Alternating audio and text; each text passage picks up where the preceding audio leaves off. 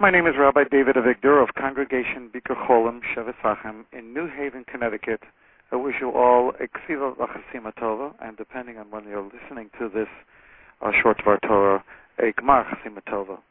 On Yom Kippur, we have an extraordinary opportunity to bare our soul to the Rabbonu Shalom and to be able to do tshuva, ask for a new year of life, and secure the opportunity to do Torah and mitzvos for the next year. One of the things that we do on Yom Kippur is we read the Haftorah from Yonah.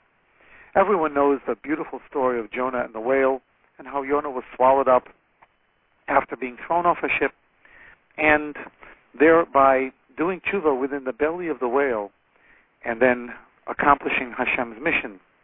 The question that's asked by many Chachamim is, why is it that Yonah's Haftorah is chosen for the holiest day of the year? It could have been many Nevi'im or any other type of personality to give us lots of examples of tshuva. Why particularly Yonah? And one of the things that I find curious is the answer, that it specifically is chosen because the tshuva took place in an area of water, on a ship, and in the belly of a fish. When we are standing on terra firma, solid ground, all of us feel that we are in control. We feel that we can know exactly what we're doing, when we're doing it.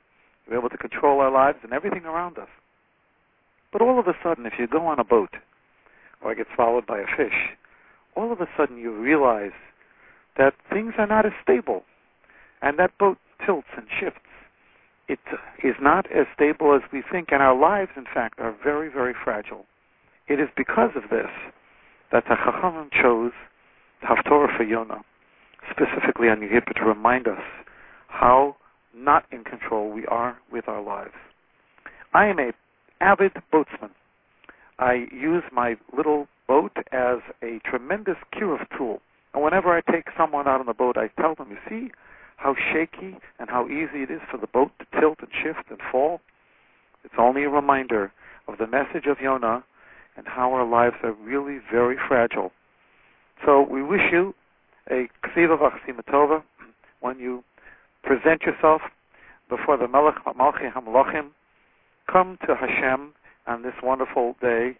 There's an opportunity to fast and to do tshuva, and remember and remind yourself that lives are fragile, and literally we stand before Hashem on that scale that can tilt one way or the other, just like the ship in the sea. A Gemar Tov.